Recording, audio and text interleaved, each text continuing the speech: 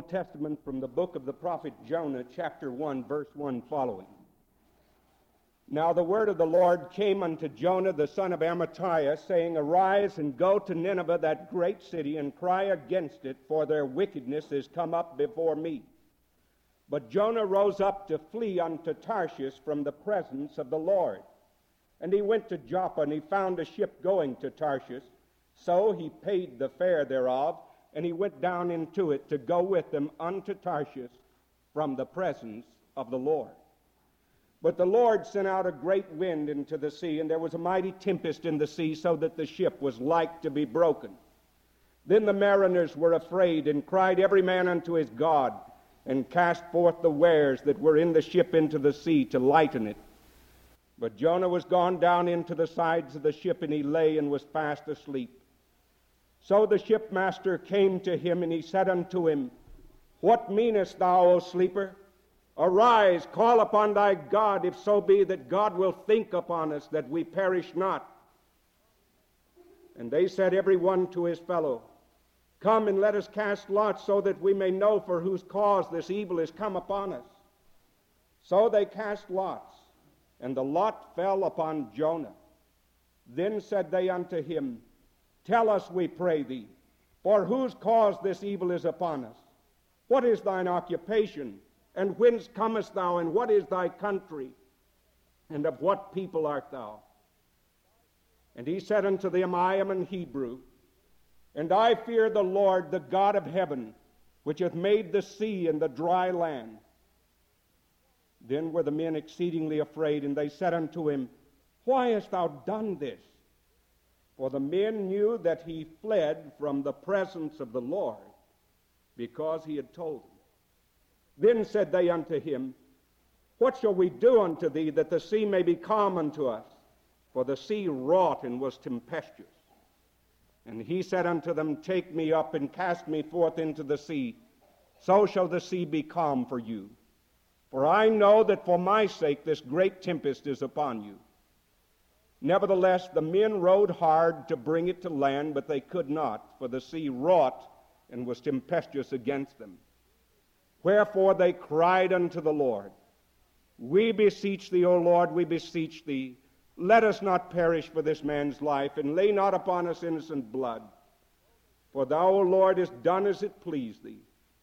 So they took up Jonah, and they cast him forth into the sea, and the sea ceased from her raging.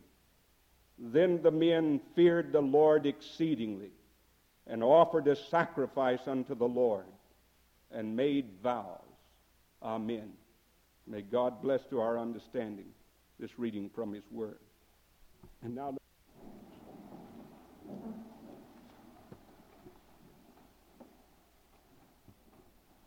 on September the 19th, about 6 Sundays ago, we began to study some of the great characters in the Bible. And with the exception of Communion Sunday, we have followed through with that. First of all, we looked at that mighty prophet, really the last of the Old Testament prophets, and the one who paved the way for the coming of the Christ, John the Baptist. And we saw how much Jesus loved him and what Jesus said about him. And then we saw his prototype in the Old Testament, and the mighty and towering prophet Elijah, and how fearless and great that prophet of God was, and yet how he was subject to depression that came upon him. And we saw something of the ecstasy and something of the agony of those who are righteous before God, some of their own foibles, even in the greatest. And then we saw one of that rare breed of prophets, one of those men who had no concern for his own image or reputation, a man whose name is Micaiah, who, when the odds were 400 to 1 that the truth would be spoken, he came through for God and was God's 401st prophet, and spoke in power the truth before a reprobate king whose name was Ahab. And then after Micaiah, we saw a nameless prophet who also had the audacity through a parable to warn one of the kings not to be so busy here and there about other things that he forgot the main thing, which was to serve God. And then we saw Nathan, Nathan, that tremendously powerful preacher whose skill in proclaiming God's truth was such that he caught David and brought him face to face with God to see his sins in such a way that David smote his breast and cried to God for forgiveness. And then, because last Sunday was Reformation Sunday, we looked at the great prayer which David made in the 51st Psalm for the forgiveness of God. And we saw how during the Reformation period Martin Luther likened himself to David and cried out unto God, "Create in me a clean heart, O God, and renew a right spirit within me." And we saw still the effects of Nathan's great preaching through David's life, and then on down through the years through another latter-day prophet like Martin Luther. And today we come to this prophet Jonah. You know, as a little boy, I grew up in a country cotton town in East Texas, back in the Depression. About the only entertainment we had was when a revival meeting came to town and sawdust was poured on the ground and a tent was put up. Or a medicine show would come and we would go and hear a medicine man speak and try to sell some great remedy that would cure all ills. Or once in a while, a circus would come, and some of us would go to the county fairgrounds and offer to carry water in order to get a pass to go in. It cost a nickel to go to the movies. We called them the picture show. My little boy was asking me the other day, Nathan, who's 7, he asked me, he said, "Daddy, how was it like in the olden days before television?" Well, that's what it was like. When our radio broke down, we didn't even have enough money to get it fixed, and it was really tough then. And I remember one year when I walked about 3 miles to go to the Texas and Pacific Railroad tracks to look at a whale. It was on a big flat car, and it cost 5 cents to get in, and I didn't have the 5 cents, and I'm a little ashamed, sort of ashamed, to tell you that I sneaked in and got a glimpse of the whale. And you know what I thought about when I saw the whale? I thought about a story in the Bible that my mother had read me about Jonah. And really, that's the tragedy, the book of Jonah. That everyone who thinks about the book of Jonah almost automatically thinks about a whale. I was so obsessed with what was going on inside of the whale that I clear forgot what was going on inside of Jonah. And that's the whole point of the story. It's to tell us how God deals with one of his prophets to whom he had given a great commission, and how that prophet responded, and how it applied to the generation in which Jesus lived, and how it applies to our own generation. Now, Jonah is mentioned to us in the 14th chapter of the book of 2 Kings, the 25th verse. He was a real live prophet, all right, and he prophesied in the southern kingdom of Samaria. He was a preacher. He was a prophet, and he had made some great prophecies in their kingdom under Jeroboam II, had risen to great heights of success that caused the people to begin to say things are now like they were during the time in which David was king. It had been a long time since they had had things as good as they were then. And right in the midst of all of that affluence and prosperity, there comes a word from the Lord to a prophet by the name of Jonah, who had been instrumental in prophesying good things for his kingdom, to go to Nineveh, the capital of their arch enemy, and to prophesy in that great city. Now, you know, when you have a great and powerful country that borders to your country, and it's a good country, and it's kind to you, then you feel friendly toward it. But when the great and powerful country that's next to you is mean and wicked, you don't feel so friendly toward it. And so this is the problem. God tells Jonah that he is to go to the capital of Assyria, to Nineveh, and that he is to cry against it for their great wickedness. But do you know what Jonah did?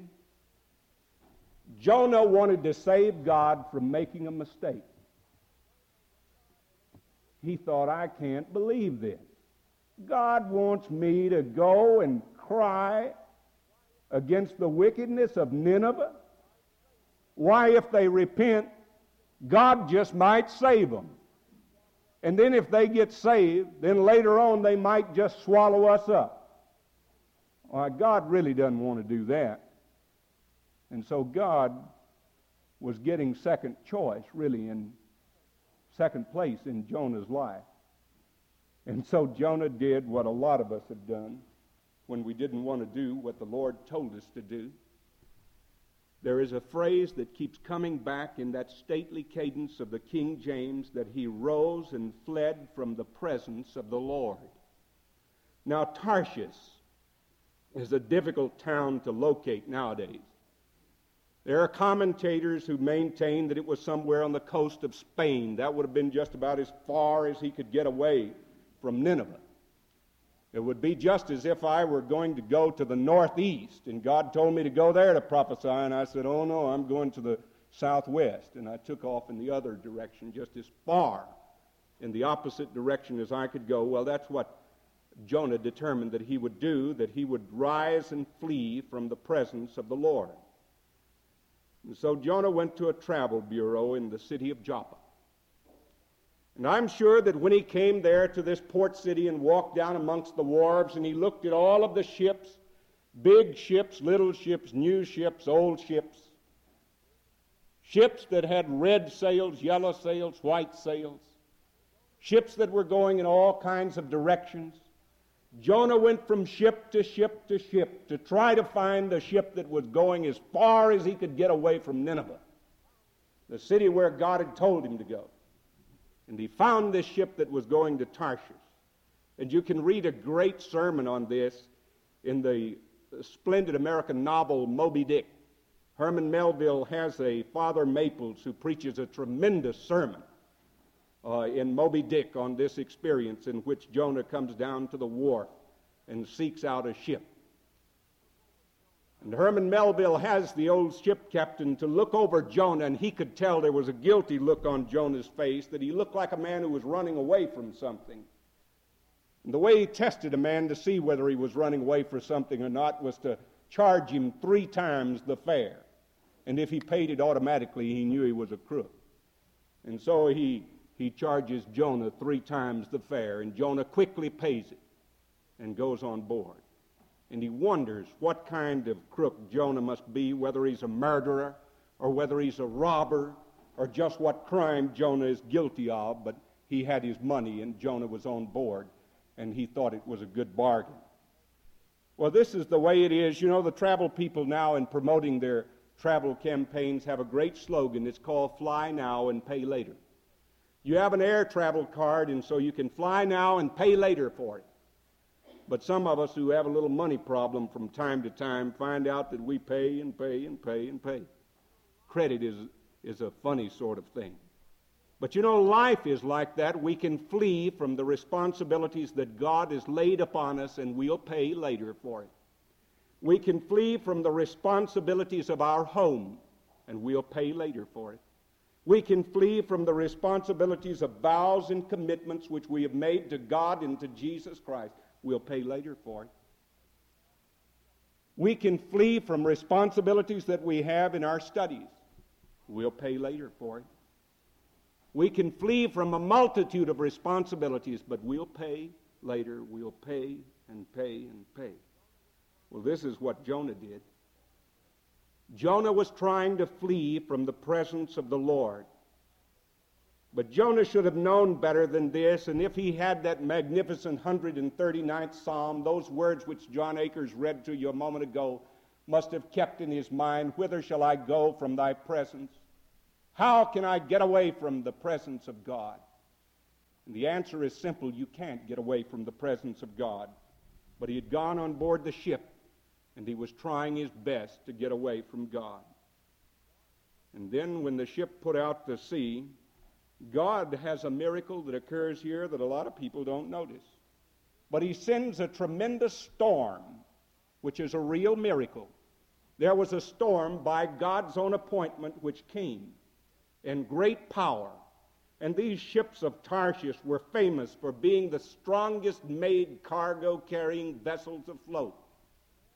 And yet that ship was being tossed on the waves of the sea like a matchbox. And they all were afraid. And these pagans, in their superstition, began to wonder, why has this terrible storm come upon us? When the storms of life are raging, we frequently wonder that. We frequently pray and pray and pray. Then, one of my friends told me when I was in seminary in Atlanta years ago and our first little boy was born, he said, start praying for him now. And the more you pray for him now, the less you'll have to pray for him later on. Start praying for him now. Don't wait till trouble comes. That was good advice to a new father. Well, here Jonah is. And he is sound asleep, trying to put God out of his mind. But the storm comes, and the captain of the ship is amazed. And he comes to him, and he shakes him and says, wake up, you sleeper. If you've got a God, start praying to him. We're all going to go to the bottom of the ocean. And Jonah comes out on the deck of the ship, and he looks in the faces of the frightened sailors, and he sees death written all over their faces, and he feels ashamed. He knows what he's done, and he knows this mess that he's gotten them into. And they cast lots, and the lot falls upon Jonah, and he can no longer hide what's happened. And so they begin to question him. What country are you from? What is your occupation? Where were you going? What have you done? And there again comes the stately cadence of that phrase. For the men knew that he fled from the presence of the Lord because he told them. Beware of a man who is fleeing from the presence of the Lord. He can bring a lot of trouble to you. And he can bring a lot of trouble on himself. And beware if you are fleeing from the presence of the Lord. If the voice of God is whispering inside you and you're stifling that voice and you don't want to hear it, beware. Well, when this had happened and the lot had fallen upon Jonah, these pagan sailors are more Christian in their attitude than Jonah. Even after they know the crime that he has committed, they rowed hard and tried to bring the craft to land, but they couldn't. And then when they asked Jonah what was to be done, he said they were to cast him into the sea. They still didn't want to do it, but finally they cast him overboard. And it's interesting that it says here that after they had cast Jonah into the raging of the sea, the men feared the Lord, that is, Jonah's Lord, exceedingly. And they offered a sacrifice unto the Lord, and they made vows. Jonah was a missionary without wanting to be a missionary. He had won some people to the Lord without really wanting to win them to the Lord. They had come to him here. And then in chapter 2, we read of the great experience that followed here, and of Jonah's crying out unto God. And that second chapter of Jonah is a tremendous psalm, and it rivals in poetry and style and beauty almost anything that you'll find in the Old Testament, because it's showing the agony of a person who is out of harmony with God's will. And when we're out of harmony with the will of God, then we feel miserable inside. We're offbeat. We're going the wrong way. I can remember when I was like Jonah. I can remember when God was calling me into the ministry. And I said, God, I don't want to be a preacher. I don't want a bunch of old ladies coming around me telling me what to do all the time. I don't want to be wasting my time driving back and forth from the cemetery. I don't want to be always reading books and working on sermons. I don't want to have to go around hospitals. I want to get out there where the action is and really be somebody. Now, I got a chance, Lord. I can go to Washington. I can work up there. I'll make a lot of money, and God, I'll give you half of it. That's exactly what I tried to do. I tried to bargain with God. And I was like Jonah. And I ran away. I ran all the way to West Texas from East Texas. And that's a long way. But God was out there waiting on me in West Texas. I went to school. I began to pray. I got around Christians. I wanted to be around them because they were living right. And every time someone would bring up, what are you going to be? And I said, I'm going to be a lawyer. And they'd say, did you ever think the Lord may be calling you into the ministry? And I said, no, He's not calling me. And I was trying to get away from God as fast as I could go. But then there came one night when I knelt and prayed. And I said, okay, Lord, I'm tired of running. And I'll do anything you want me to do. I'll even be a preacher. I thought that was really humility to be a preacher. Let me tell you something. The Lord made some of those old ladies that I was talking about a while ago a wonderful blessing to my soul. The Lord made visiting people in the hospital and seeing their troubles and sharing with them in their sorrows more rewarding and satisfying to me than all of the money I could have ever made as a lawyer. The Lord made introducing a person to know Jesus Christ better to my soul and sweeter to my heart than any earthly gain I can honestly conceive of in my soul. And all of the things that I feared, He turned into a blessing for me. I still have troubles, and it's always not a shining pathway, and the work is still hard, and there is opposition there, but the challenge is what makes life what it ought to be. Well, Jonah was cast out on the land. He went into Nineveh. He preached an 8-word sermon. And after an experience like Jonah, you really got a testimony.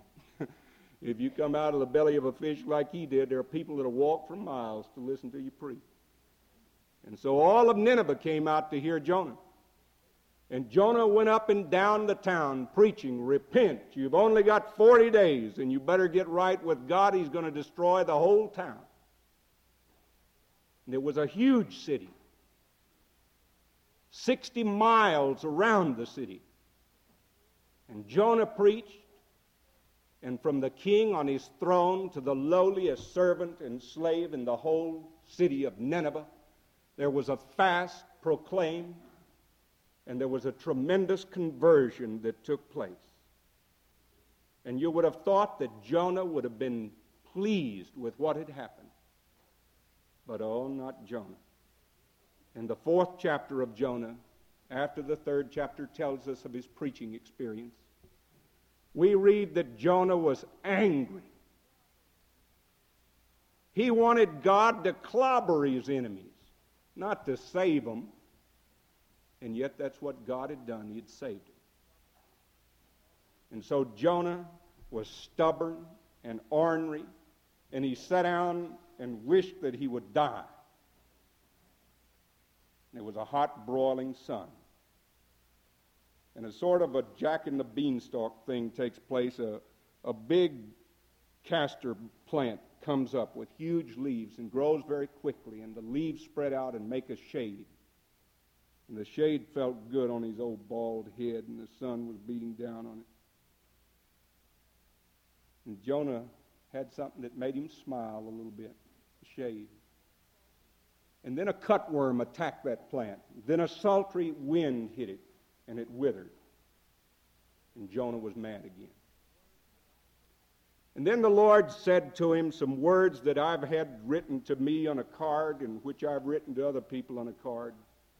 Doest thou well to be angry? Are you right to be angry, Jonah? You did nothing to cause this plant to grow, and yet it grew. You thought it was a lovely thing, and you had pity on the plant, and you smiled, Jonah. But then when it was taken down, you were angry. Now, Jonah, Nineveh has 120,000 infants in it that do not even know their right hand from their left, and many cattle. And I've had mercy on this city, Jonah, and I've spared it, because I will have mercy on whom I will have mercy, and judgment on whom I will have judgment. You're to obey me. Jesus said one day there would no sign be given to a wicked and an adulterous generation but the sign of the prophet Jonah. Why? Jonah was a call to repentance, to a change of heart and mind and life to the city of Nineveh. And Jesus makes a direct analogy between himself and Jonah in Jonah's mission of preaching repentance.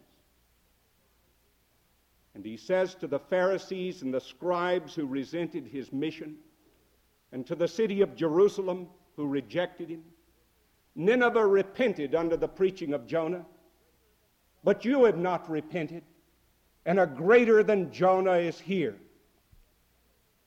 And so there is a message that comes to us today in our escapisms. We run away from God in the loud noise that we hear in our music. We run away from God in sex. We run away from God in eating. All these quick food places, hamburger joints like McDonald's and Burger King and so on. We eat tons of food that we really don't need just to escape. The other day in the Peanuts cartoon, I saw a tremendous little line by Linus. He was talking to Charlie Brown. And he said to Charlie Brown, he said, "There's no problem so big that I can't run away from it." That strikes home, doesn't it? We're like that. We run away from it in alcohol. We run away from it in sex. We run away from it in drugs. We run away from it in noise. We run away from it in frantic activity. We can go to the travel bureau and get out of town. Run away from it. Just keep running. Don't ever stop. Because if you stop, God may speak to you. Well, let me close with one who tried to run from God and one day came face to face with him. One of my favorite poems is The Hound of Heaven by Francis Thompson. Francis Thompson died in 1907. To gratify his father's ambitions, Francis Thompson had entered the University of Manchester's medical school in Manchester, England. He didn't want to really be a doctor, and he failed his final examination. And because he did not want the rebuke that he knew would be waiting for him if he went home, he went to the slums of London and tried to hide himself there. He had become addicted to laudanum, an opium derivative. He went into drugs. He became the lowest of the low in the slums of London. He sold matches on the streets to make money to eat. He went into every kind of worldliness, every kind of intellectual speculation, even as a ragged beggar.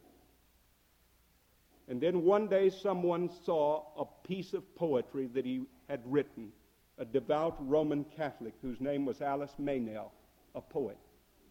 And she and her husband had great trouble, went through the slums of London searching for this man, Francis Thompson.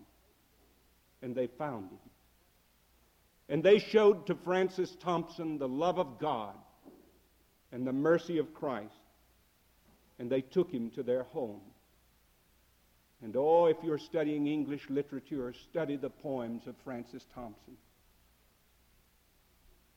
And Francis Thompson wrote a poem called The Hound of Heaven, in telling how he tried to flee from God and God came after him. Let me just read you a little of it. I fled him down the nights and down the days. I fled him down the arches of the years. I fled him down the labyrinthine ways of my own mind.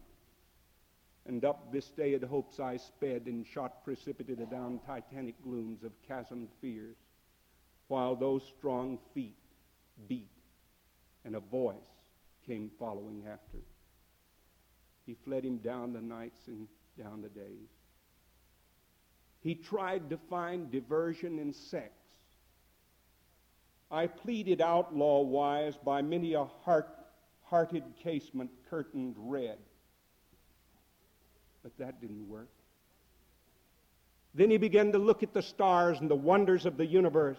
I fled him across the margin of the world and troubled the gold gateway of the stars, clung to the whistling mane of every wind. But God followed him there. He finally sought consolation in a landscape. Against the red throb of its sunset heart, I laid my breast, hoping to find comfort in nature. But the fleeing soul knew that there was no ultimate escape from those strong feet that kept following him.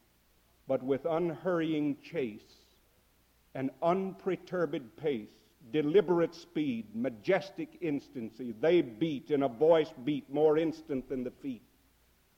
All things betray thee that betrayest me. And then the last, ah, fondest, blindest, weakest, I am he whom thou seekest. Thou dravest love from thee, who dravest me. He was afraid of the shade of God's hand. But when he saw that that hand was the hand of love, Francis Thompson surrendered, and the hound of heaven had followed him in his fleeing and won him unto himself. Don't flee God. Do not flee your responsibilities to him. Repent. Turn to him. Ask his forgiveness. Accept his mercy. And walk in the light of his love. Let us stand and be dismissed. O God, our heavenly Father, we bless thee that thou hast shown us a picture of thy great love for us. We thank thee that if a rebellious prophet can turn back to thee and find in thee forgiveness, surely we, who have denied the impulses of thy Spirit, if we turn now and say to thee, yes, Lord, I'll do thy bidding, I will follow thy will, that thou wilt accept our plea for forgiveness, and that thou wilt lead us in a changed course of direction that shall count for good.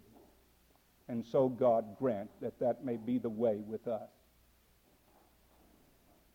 Restore unto us the joy of our salvation, and help us, O God, to rejoice in the salvation of others, and to be glad that we have a God who loves all men, and who is not willing that any should perish, but that all should come to repentance.